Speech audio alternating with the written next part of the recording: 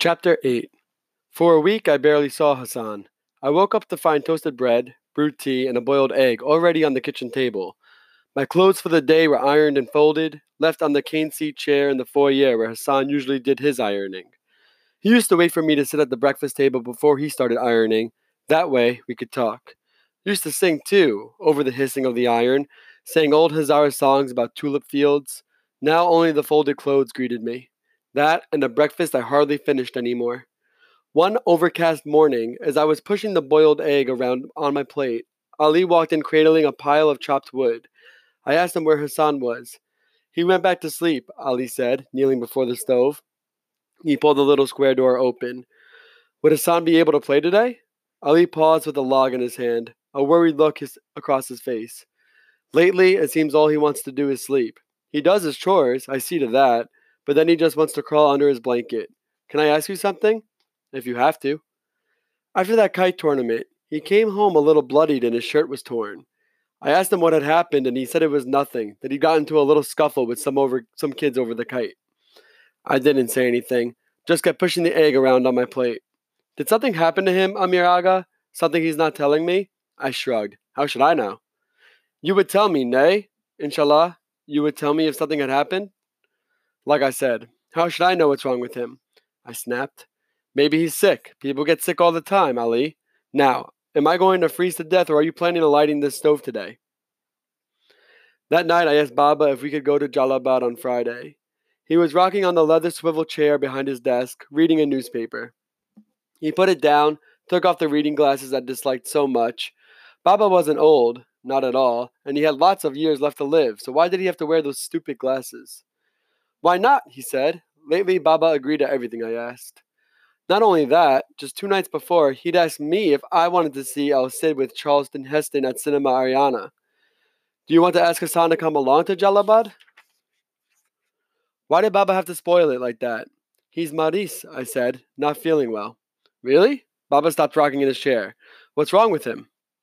I gave a shrug and sank in the sofa by the fireplace. He's got a cold or something.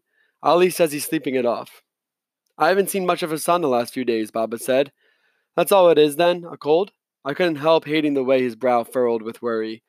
Just a cold. So are we going Friday, Baba? Yes, Baba said, pushing away from the desk. Too bad about Hassan. I thought you might have had more fun if he came. Well, the two of us can have fun together, I said. Baba smiled. Wait, dress warm, he said. It should have been just the two of us. That was the way I wanted it. But by Wednesday night, Baba had managed to invite another 24 people. He called his cousin Hamayun. He was actually Baba's second cousin, and mentioned he was going to Jalabad on Friday, and Hamayun, who had studied engineering in France and had a house in Jalabad, said he'd love to have everyone over. He'd bring the kids, his 2 wives, and while he was at it, cousin Shafika and her family were visiting from Herat. Maybe she'd like to tag along, and since she was staying with cousin Nader in Kabul, his family would have to be invited as well, even though Hamayun and Nader had a bit of a feud going. And if Nader was invited, surely his brother Farouk had to be asked too, or his feelings would be hurt, and he might not invite them to his daughter's wedding next month, and... We filled 3 vans. I rode with Baba, Rahim Khan, Kaka Hamayun. Baba had taught me at a young age to call any older male Kaka or uncle, and my older female Kala or aunt. Kaka Hamayun's 2 wives rode with us too. The pinch-faced older one with the warts on her hands and the younger one who was always smelled of perfume and danced with her eyes closed, as did Kaka Hamayun's twin girls.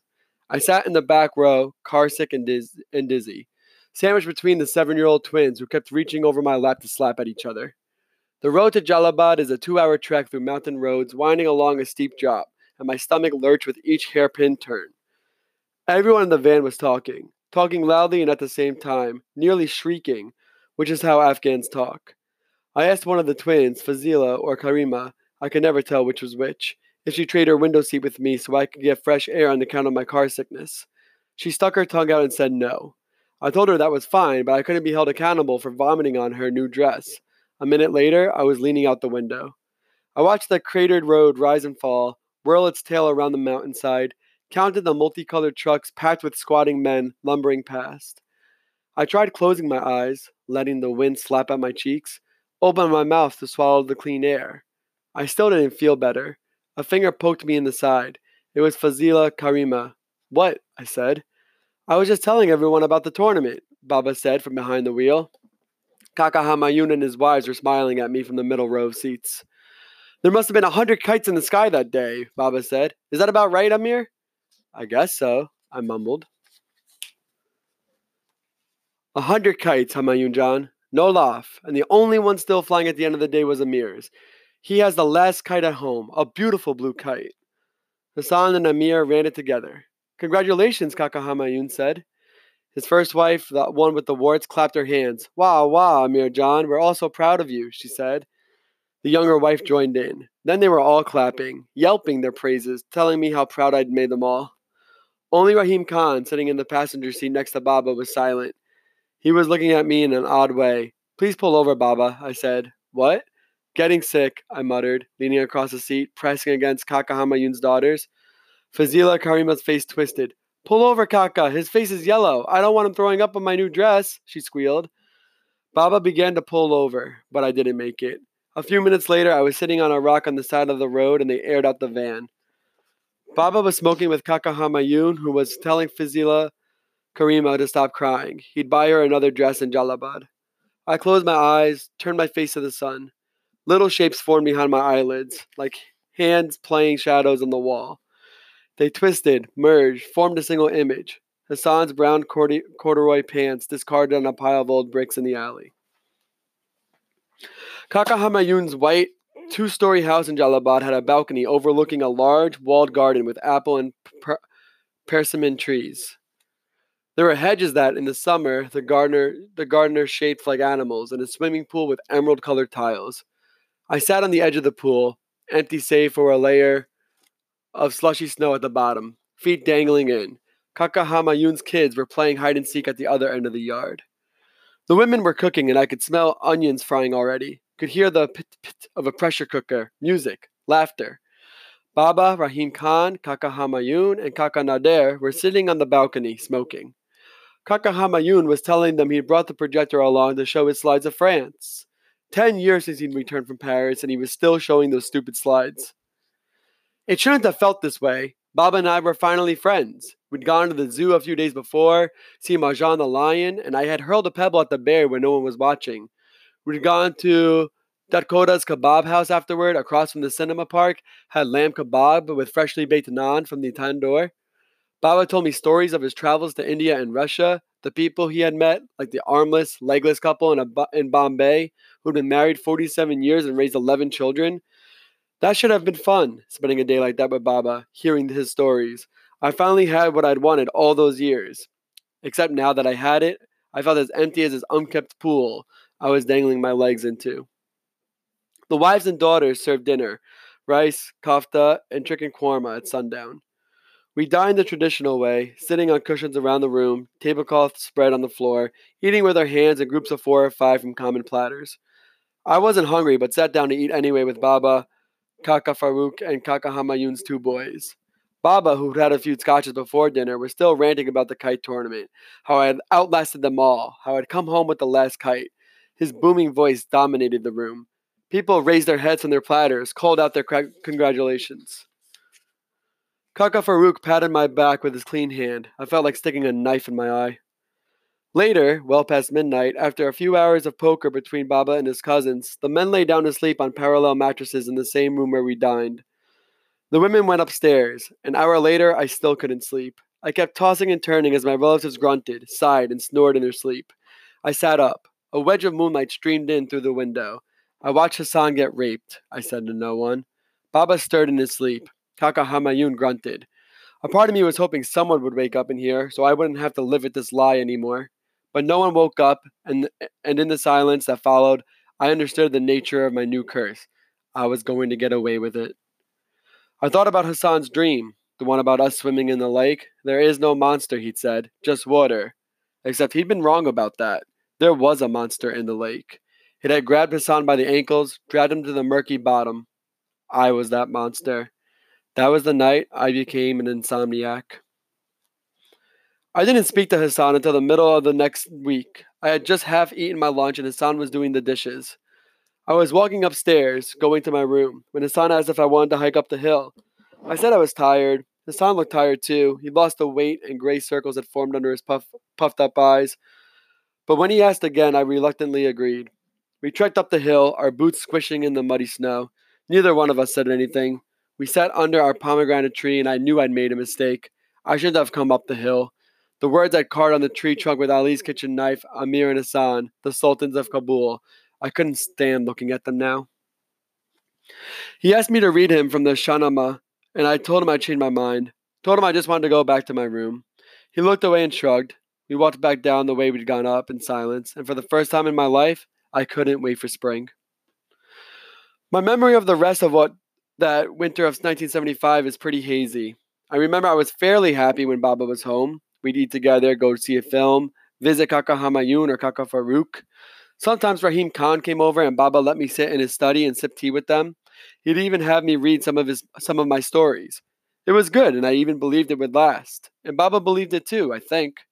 We both should have known better. For at least a few months after the kite tournament, Baba and I immersed ourselves in a sweet illusion, saw each other in a way that we had never seen each other before.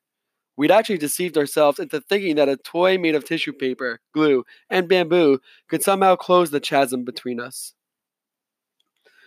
But when Baba was out, and he was out a lot, I closed myself in my room. I read a book every couple of days, wrote stories, learned to draw horses. I'd hear Hassan shuffling around the kitchen in the morning, hear the clinking of silverware, the whistle of the teapot. I'd wait to hear the door shut, and only then I would walk down to eat. On my calendar, I circled the date of the first day of school and began a countdown. To my dismay, Hassan kept trying to rekindle things between us. I remember the last time. I was in my room, reading an abbreviated Farsi translation of Ivanhoe, when he knocked on my door. "What is it?" "I'm going to the baker to buy naan," he said from the other side. "I was wondering if you wanted to come along." "I think I'm just going to read," I said, rubbing my temples. Lately, every time Hassan was around, I was getting a headache. "It's a sunny day," he said. "I can see that. Might be fun to go for a walk." "You go." "I wish you'd come along," he said. Paused. Something thumped against the door, maybe his forehead. "I don't know what I've done, Amir Aga. I wish you'd tell me. I don't know why we don't play anymore." "You haven't done anything, Hassan. Just go. You can tell me. I'll stop doing it." I buried my head in my lap, squeezed my temples with my knees like a vice.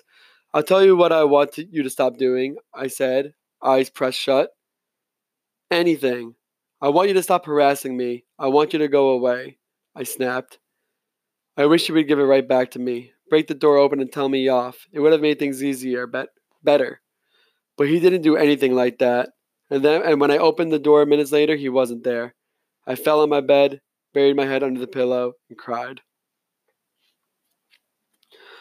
Hassan milled out about the periphery of my life after that. I made sure our paths crossed as little as possible, planned my day that way, because when he was around, the oxygen seeped out of the room. My chest tightened and I couldn't draw enough air. I'd stand there, gasping in my own little airless bubble of atmosphere.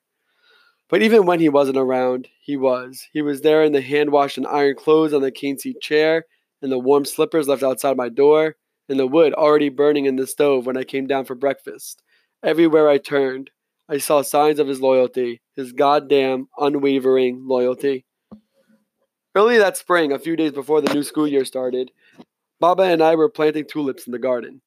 Most of the snow had melted and the hills in the north were already dotted with patches of green grass. It was a cool, gray morning, and Baba was squatting next to me, digging the soil, planting the bulbs I handed to him. He was telling me how most people thought it was better to plant tulips in the fall, and how that wasn't true. When I came right out and said it, "Baba, have you ever thought about getting new servants?" He dropped the tulip bulb and buried the trowel in the dirt. Took off his gardening gloves. I startled him. "Chi, what did you say?" "I was just wondering, that's all. Why would I ever want to do that?" Baba said curtly. "You wouldn't, I guess. It was just a question," I said, my voice fading to a murmur. I was already sorry I'd say it.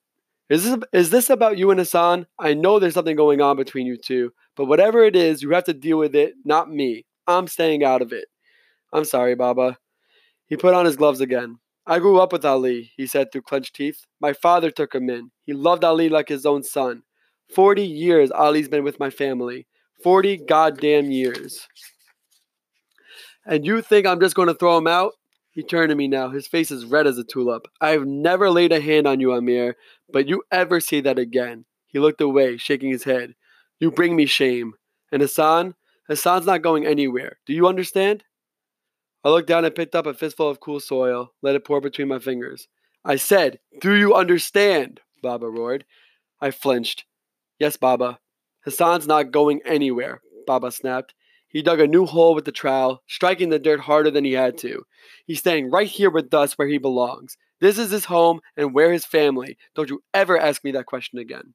I won't, Baba. I'm sorry. We planted the rest of the tulips in silence. I was relieved when school started the next week. Students with new notebooks and sharpened pencils in hand ambled about the courtyard, kicking up dust, chatting in groups, waiting for the class captain's whistles. Baba drove down the dirt lane that led to the entrance. The school was an old two-story building with broken windows and dim cobblestone hallways, patches of its original dull yellow paint still showing between slowing chunks of plaster. Most of the boys walked to school, and Baba's black Mustang drew more than one envious look. I should have been beaming with pride when he dropped me off. The old me would have, but all I could muster was a mild form of embarrassment. That and emptiness. Baba drove away without saying goodbye. I bypassed the customary comparing of kite fighting scars and stood in line. The bell rang and we marched to our assigned class, filed in pairs. I sat in the back row. As the Farsi teacher handed out our textbooks, I prayed for a heavy load of homework. School gave me an excuse to stay in my room for long hours, and, for a while, it took my mind off what had happened that winter, what I had let happen. For a few weeks, I preoccupied myself with gravity and momentum, atoms and cells, the Anglo-Afghan wars, instead of thinking about Hassan and what had happened to him. But, always, my mind returned to the alley, to Hassan's brown corduroy pants laying on the bricks, to the droplets of blood staining the snow dark red, almost black. One sluggish, hazy afternoon early that summer, I asked Hassan to go up the hill with me, told him I wanted to read him a new story I'd written. He was hanging close to dry in the yard, and I saw his eagerness in the harried way he finished the job. We climbed the hill, making small talk. He asked about school, what I was learning, and I talked about my teachers, especially the mean math teacher who punished talkative students by sticking a metal rod between their fingers and then squeezing them together. Hassan winced at that, said he'd hoped I'd never have to experience it. I said I'd been lucky so far, knowing that luck had nothing to do with it. I had done my share of talking in class too, but my father was rich and everyone knew him, so I was spared the metal rod treatment. We sat against the low cemetery wall under the shade thrown by the pomegranate tree. In another month or two, crops of scorched yellow weeds would blanket the hillside, but that year the spring showers had lasted longer than usual, nudging their way into early summer, and the grass was still green, peppered with tangles of wildflowers. Below us, Wazir Akbar Khan's white-walled, flat-topped houses gleamed in the sunshine, the laundry hanging on clotheslines in their yard stirred by the breeze to dance like butterflies. We had picked a dozen pomegranates from the tree. I unfolded the story I'd brought along, turned to the first page, then put it down. I stood up and picked up an overripe pomegranate that had fallen to the ground. What would you do if I hit you with this? I said, tossing the fruit up and down. Hassan's smile wilted. He looked older than I'd remembered. No, not older. Old. Was that possible? Lines had etched into his tanned face and creases framed his eyes, his mouth. I might as well have taken a knife and carved those lines myself. What would you do? I repeated. The color fell from his face. Next to him, the stapled pages of the story I promised to read him fluttered in the breeze. I hurled the pomegranate at him. It struck him in the chest, exploded in a spray of red pulp. Hassan's cry was pregnant with surprise and pain. Hit me back, I snapped. Hassan looked from the stain on his chest at me. Get up! Hit me, I said. Hassan did get up, but he just stood there, looking dazed like a man dragged into the ocean by a riptide when, just a moment ago, he was enjoying a nice stroll on the beach. I hit him with another pomegranate, in the shoulder this time. The juice splattered his face. Hit me back, I spat. Hit me back, goddamn you. I wished he would. I wished he'd give me the punishment I craved, so maybe I'd finally sleep at night. Maybe then things could return to how they used to be between us. But Hassan did nothing as I pelted him again and again. You're a coward, I said. Nothing but a goddamn coward. I don't know how many times I hit him. All I know is that when I finally stopped, exhausted and panting, Hassan was smeared in red like he'd been shot by a firing squad. I fell to my knees, tired, spent, frustrated. Then Hassan did pick up a pomegranate. He walked toward me. He opened it and crushed it against his own forehead. There, he croaked, red dripping down his face like blood. Are you satisfied? Do you feel better? He turned around and started down the hill. I let the tears break free, rocked back and forth on my knees. What am I going to do with you, Hassan? What am I going to do with you? But by the time my tears dried up and I trudged down the hill, I knew the answer to that question. I turned 13 that summer of 1976, Afghanistan's next to last summer of peace and anonymity. Things between Baba and me were already cooling off again. I think what started it was the stupid comment I made the day we were planting tulips about getting new servants. I regretted saying it, I really did, but I think even if I hadn't, our happy little interlude would have come to an end. Maybe not quite so soon, but it would have. By the end of the summer, the scraping of spoon and fork against the plate of replaced dinner table chatter, and Baba had resumed retreating to his study after supper, and closing the door. I had gone back to thumbing through Hafez and Khayyam, gnawing my nails down to the cuticles, writing stories. I kept the stories in a stack under my bed, keeping them just in case, though I doubted Baba would ever ask me to read them to him. Baba's motto about throwing parties was this: invite the whole world, or it's not a party. I remember scanning over the invitation list a week before my birthday party and not recognizing at least 3/4 of the 400 plus kakas and kalas who were going to bring me gifts and congratulate me for having lived to 13. Then I realized they weren't really coming for me. It was my birthday, but I knew who the real star of the show was. For days, the house was teeming with Baba's hired help. There was Saladin, the butcher, who showed up with a calf and 2 sheep in tow, refusing payment for any of the 3. He slaughtered the animals himself in the yard by a popular tree. Blood is good for the tree, I remember him saying as the grass around poplar soaked red. Men I didn't know climbed the oak trees with coils of small electric bulbs and meters of extension cords. Others set up dozens of tables in the yard, spread a tablecloth on each.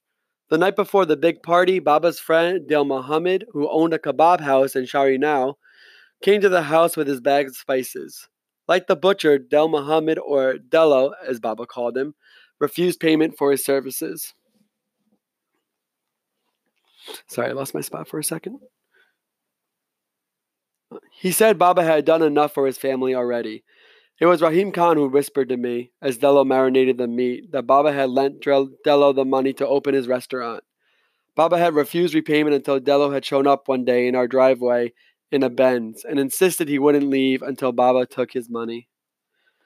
I guess in most ways, or at least in the ways in which parties are judged, my birthday bash was a huge success. I'd never seen the house so packed. Guests with drinks in hand were chatting in the hallways, smoking on the stairs, leaning against doorways. They sat where they found space, on kitchen counters, in the foyer, even under the stairwell. In the backyard, they mingled under the glow of blue, red, and green lights winking in the trees, their faces illuminated by the light of kerosene torches propped everywhere. Baba had had a stage built on the balcony that overlooked the garden and planted speakers throughout the yard. Ahmad Zahir was playing an accordion and singing on the stage over masses of dancing bodies. I had to greet each of the guests personally. Baba made sure of that. No one was going to gossip the next day about how he'd raised a son with no manners. I kissed hundreds of cheeks, hugged total strangers, thanked them for their gifts. My face ached from the strain of my plastered smile. I was standing with Baba in the yard near the bar when someone said, "Happy birthday, Amir." It was Asef with his parents. Asef's father, Mahmoud, was a short, lanky sort with dark skin and a narrowed face. His mother, Tanya, was a small, nervous woman who smiled and blinked a lot. Asef was standing between the two of them now, grinning, looming over both, his arms resting on their shoulders. He led them toward us like he had brought them here, like he was the parent and they his children. A wave of dizziness rushed through me. Baba thanked them for coming. "I picked out your present myself," Asaf said. Tanya's face twitched and her eyes flicked from Asef to me. She smiled, unconvincingly, and blinked. I wondered if Baba had noticed. "Still playing soccer, Asef John?" Baba said. He'd always wanted me to be friends with Asef. Asef smiled. It was creepy how genuinely sweet he made it look. "Of course, Kaka John." "Right wing, as I recall. Actually, I switched to center forward this year," Asaf said. "You get to score more that way. We're playing the Mekro Ryan team next week. Should be a good match. They have some good players." Baba nodded. You know, I played center forward too when I was young.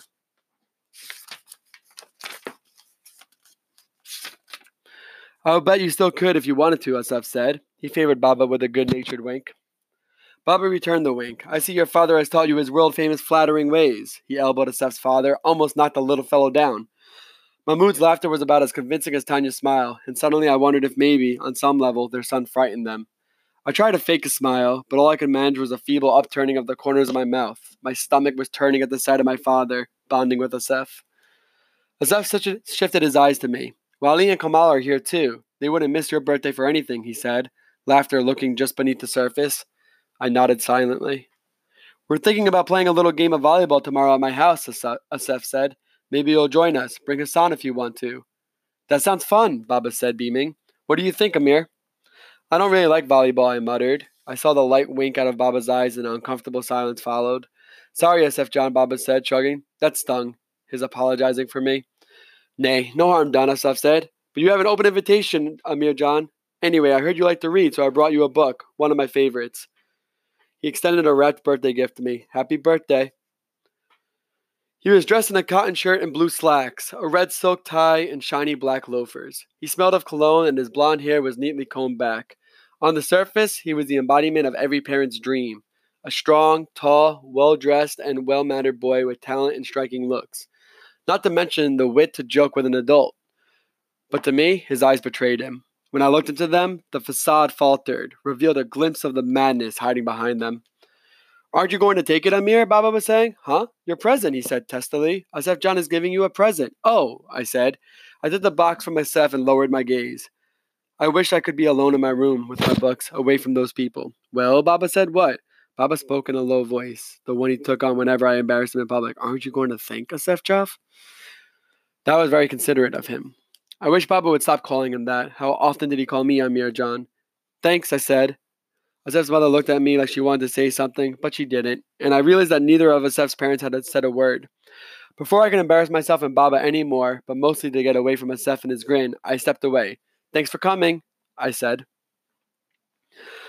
I squared my way through the throng of guests and slipped through the wrought iron gates. 2 houses down from our house, there was a large barren dirt lot. I heard Baba tell Rahim Khan that a judge had bought the land, that an architect was working on the design. For now, the lot was bare, save for dirt, stones, and weeds.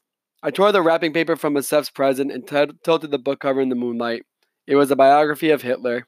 I threw it amid a tangle of weeds. I leaned against the neighbor's wall, slid down to the ground. Just sat in the dark for a while, knees drawn to my chest, looking up at the stars, waiting for the night to be over. Shouldn't you be entertaining your guest? A familiar voice said. Rahim Khan was walking toward me along the wall. They don't need me for that. Baba's there, remember? I said. The ice in Rahim Khan's drink clinked when he sat next to me. I didn't know you drank. Turns out I do, he said, elbowed me playfully, but only on the most important occasions. I smiled. Thanks. He tipped his drink to me and took a sip. He lit a cigarette, one of the unfiltered Pakistani cigarettes he and Baba were always smoking. Did I ever tell you I was almost married once? Really? I said, smiling a little out of the notion of Rahim Khan getting married. I'd always thought of him as Baba's quiet alter ego, my writing mentor, my pal, the one who never forgot to bring me a souvenir, a sahat, when he returned from a trip abroad. But a husband? A father? He nodded. It's true. I was 18. Her name was Humaira. She was a Hazara, the daughter of our neighbor's servants. She was as beautiful as Patti. Light brown hair, big hazel eyes. She had this laugh. I can still hear it sometimes. He twirled his glass. We used to meet secretly in my father's apple orchards, always after midnight when everyone had gone to sleep. We'd walk under the trees and I'd hold her hand. And am I embarrassing you, Amir John? A little, I said. It won't kill you, he said, taking another puff. Anyway, we had this fantasy. We'd have a great, fancy wedding and invite family and friends from Kabul to Kandahar. I would build us a big house with white with a tiled patio and large windows. We would plant fruit trees in the garden and grow all sorts of flowers. Have a lawn for our kids to play on. On Fridays, after namaz at the mosque, Everyone would get together at our house for lunch and we'd eat in the garden under cherry trees, drink fresh water from the well, then tea with candy as we watched our kids play with their cousins. He took a long gulp of his scotch, coughed. You should have seen the look on my father's face when I told him. My mother actually fainted. My sisters splashed her face with water. They fanned her and looked at me as if I had slit her throat. My brother Jalal actually went to fetch his hunting rifle before my father stopped him. Rahim Khan barked a bitter laughter. It was Humaira and me against the world, and I'll tell you this, Amir Jan, in the end, the world always wins. That's just the way of things. So what happened? That same day, my father put Humaira and her family on a lorry and sent them off to Hazarajat. I never saw her again. I'm sorry, I said. Probably for the best, though, Rahim Khan said, shrugging. She would have suffered. My family would have never accepted her as an equal. You don't order someone to polish your shoes on one day and call them sister the next. He looked at me. You know, you can tell me anything you want, Amir Jan. Any time. I know, I said uncertainly. He looked at me for a long time, like he was waiting, his black bottomless eyes hitting at the unspoken secret between us. For a moment, I almost did tell him. Almost told him everything, but then what would he think of me? He'd hate me, and rightfully. Here, he handed me something. I almost forgot. Happy birthday. It was a brown leather-bound notebook. I traced my fingers along the gold-colored stitching on the borders. I smelt the leather. For your stories, he said. I was going to thank him when something exploded and burst of fire lit up the sky. Fireworks! We hurried back to the house and found the guests all standing in the yard, looking up to the sky. Kids hooted and screamed with each crackle and whoosh. People cheered, burst into applause each time flares sizzled and exploded into bouquets of fire. Every few seconds, the backyard lit up in sudden flashes of red, green, and yellow. In one of those brief bursts of light, I saw something I'll never forget. Hassan serving drinks to Asef and Wali from a silver platter. The light winked out, a hiss and a crackle, then another flicker of orange light. Asef grinning, kneading Hassan in the chest with a knuckle. Then, mercifully, darkness.